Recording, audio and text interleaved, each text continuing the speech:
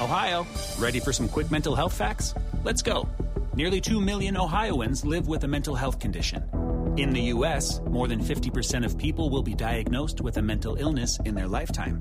Depression is a leading cause of disability worldwide.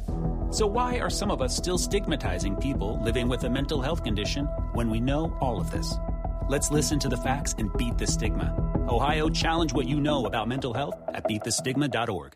So we bring on my dear friend Judy Shelton, who is an expert on all these matters. She's a senior fellow at the Independent Institute and a former economic advisor to President Trump, author of a number of great books, including her prediction that the Russian Soviet Empire was going to fall, which, you know, Judy, that book, people have forgotten that book. People forget everything, but I don't forget. That book was one of the most remarkable forecasts ever. I mean, you just sat there. You wrote that in the late 80s, and a couple of years later they folded? Well, it's nice of you to mention it, Larry, and great to be with you again. Thanks for having me. I was out at the Hoover Institution. I was a senior research fellow, and I started to write what would have been a scholarly, but perhaps with a somewhat boring title, study on the impact of Western capital on the Soviet economy. But the more I looked at the internal monetary, banking, and financial situation of the Soviet Union, the more it became clear that the country was going bankrupt. And so then the book was published as The Coming Soviet Crash. And I remember a lot of people didn't believe it at the time. But we found it to be so, that a country can be bankrupt in many different ways. Financially, morally, I think that the whole concept of government knows best and state-controlled resources and having ghost plan dictate how things would be produced and distributed was the exact wrong approach. And they paid a big price for it.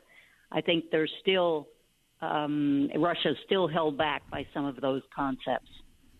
I want to get to the Fed in a second, but let's just continue this. Is Russia now, today, paying a big price, a sufficiently big price, for their Ukraine war invasion? I mean, Judy, I don't know near as much as you know about that country.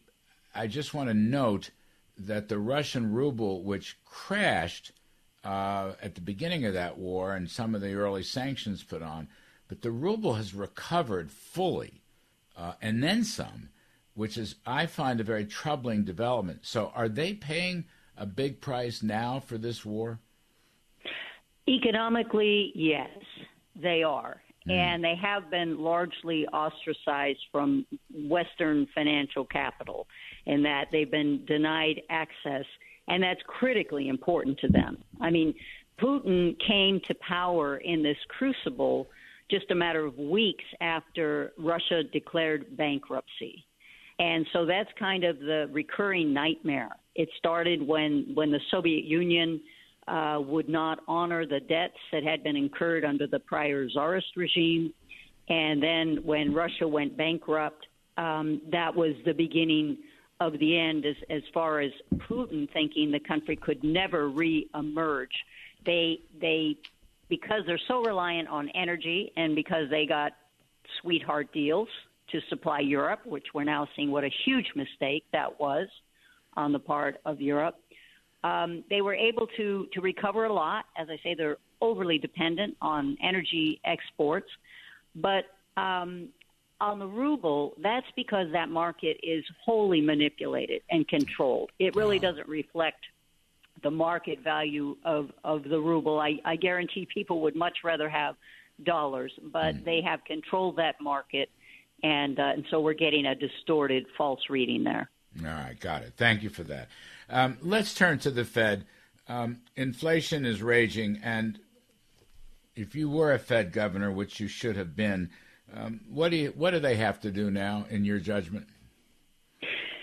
Well, thank you for saying that. I do think if I had been able to be a voice, I would have been dissenting quite a lot.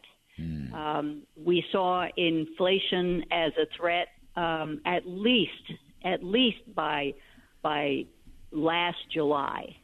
And yet they were continuing to engage in monetary accommodation. They finally slowed they decided to end and taper at half the rate they had intended. They were going to go another 6 months, as late as December, and then they cut it off in March. But now we're in this situation that's so sad, really. It's a travesty that their only option, having blown it on inflation, is to punish the economy. And I think they are going to have to – it's like having to go through with this now to prove that they acknowledge the mistake over the money supply. But what I fault the Fed for is that they were in on this. They were encouraging the White House and Congress to overspend. And so they're part of that part of the problem as well, the fiscal side. But the Fed's remedy is going to hurt production as much as it's going to kill demand. I mean, all they're going to be able to do is make the cost of doing business even higher for any company that is reliant on commercial loans. And so it's going to be so hard on anybody who has an adjustable rate loan. And I think if you really look at what they're hoping to accomplish, you have to ask yourself, how is making it more expensive to borrow, and then that goes to the bottom line for people who provide goods and services, how is that going to help on the inflation front? And even more so, how is enticing banks to keep money earning interest in their depository accounts at the Federal Reserve, where it is sterile? It's not buying anything, it's not investing in anything. What is that going to do to help increase supply? What banks should be doing is being engaged in financing productive investment that leads to increased output. Instead, we had a Fed that was encouraging the Fed to make payments to people not to work. And to just exacerbate the increasing demand against a shrinking supply. So I'm hoping that the supply issue can improve in spite of the Fed. But I don't think the Fed's tool is geared to that particular problem. The only thing it might do in the Mundelian sense, and we both know that Bob Mundel's supply-side prescription was the right one, if you have a pro-growth tax reform, if you cut the regulatory burden, if you do some things to expand supply and you have tight money, that's going to attract financial capital into the United States. And if it goes into productive endeavor, that will be good. Judy, that's what I've been saying, too. I mean, I said it on my riff last night again on the show, and I wrote it up. You're exactly right. This would be a time to cut, at a minimum, to make the Trump tax cuts permanent and to deregulate. But the Bidens won't do that, so they're going to make it harder on the Fed. But, go back. If you were following a commodity price rule, the Fed would have seen this 15 months ago. Okay, you give them some slack with the rise in commodities, including gold, in the second half of 2020. But 2021, the commodity index continued to rise. I mean, the commodity index, Bloomberg index, just hit a new peak this week, Judy Shelton. I mean, that's a warning signal. It absolutely is. It's one that Alan Greenspan used to pay a great deal of attention to. Yes. And we really had the great moderation under Greenspan, and he often said that he thought the best the Fed could do would be to replicate what we had under a gold standard. So he was it's funny. These days, somehow if you mention gold, it's considered provincial or a throwback. The most sophisticated central bankers we've ever had, Paul Volcker and Alan Greenspan, of course they looked at commodity prices, and particularly gold, because they grew up under a system where there was a connection between the U.S. dollar and gold. Well, so that Fed should just do its work, huh? The faster, the better.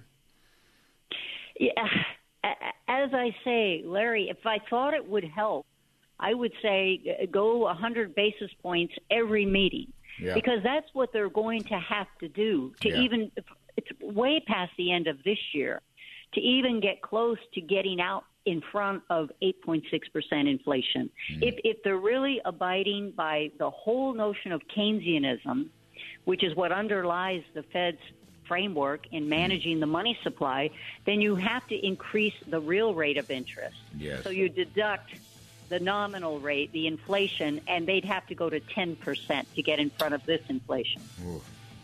Judy Shelton, thank you. We will talk very soon. Thanks for coming on our show, by the way.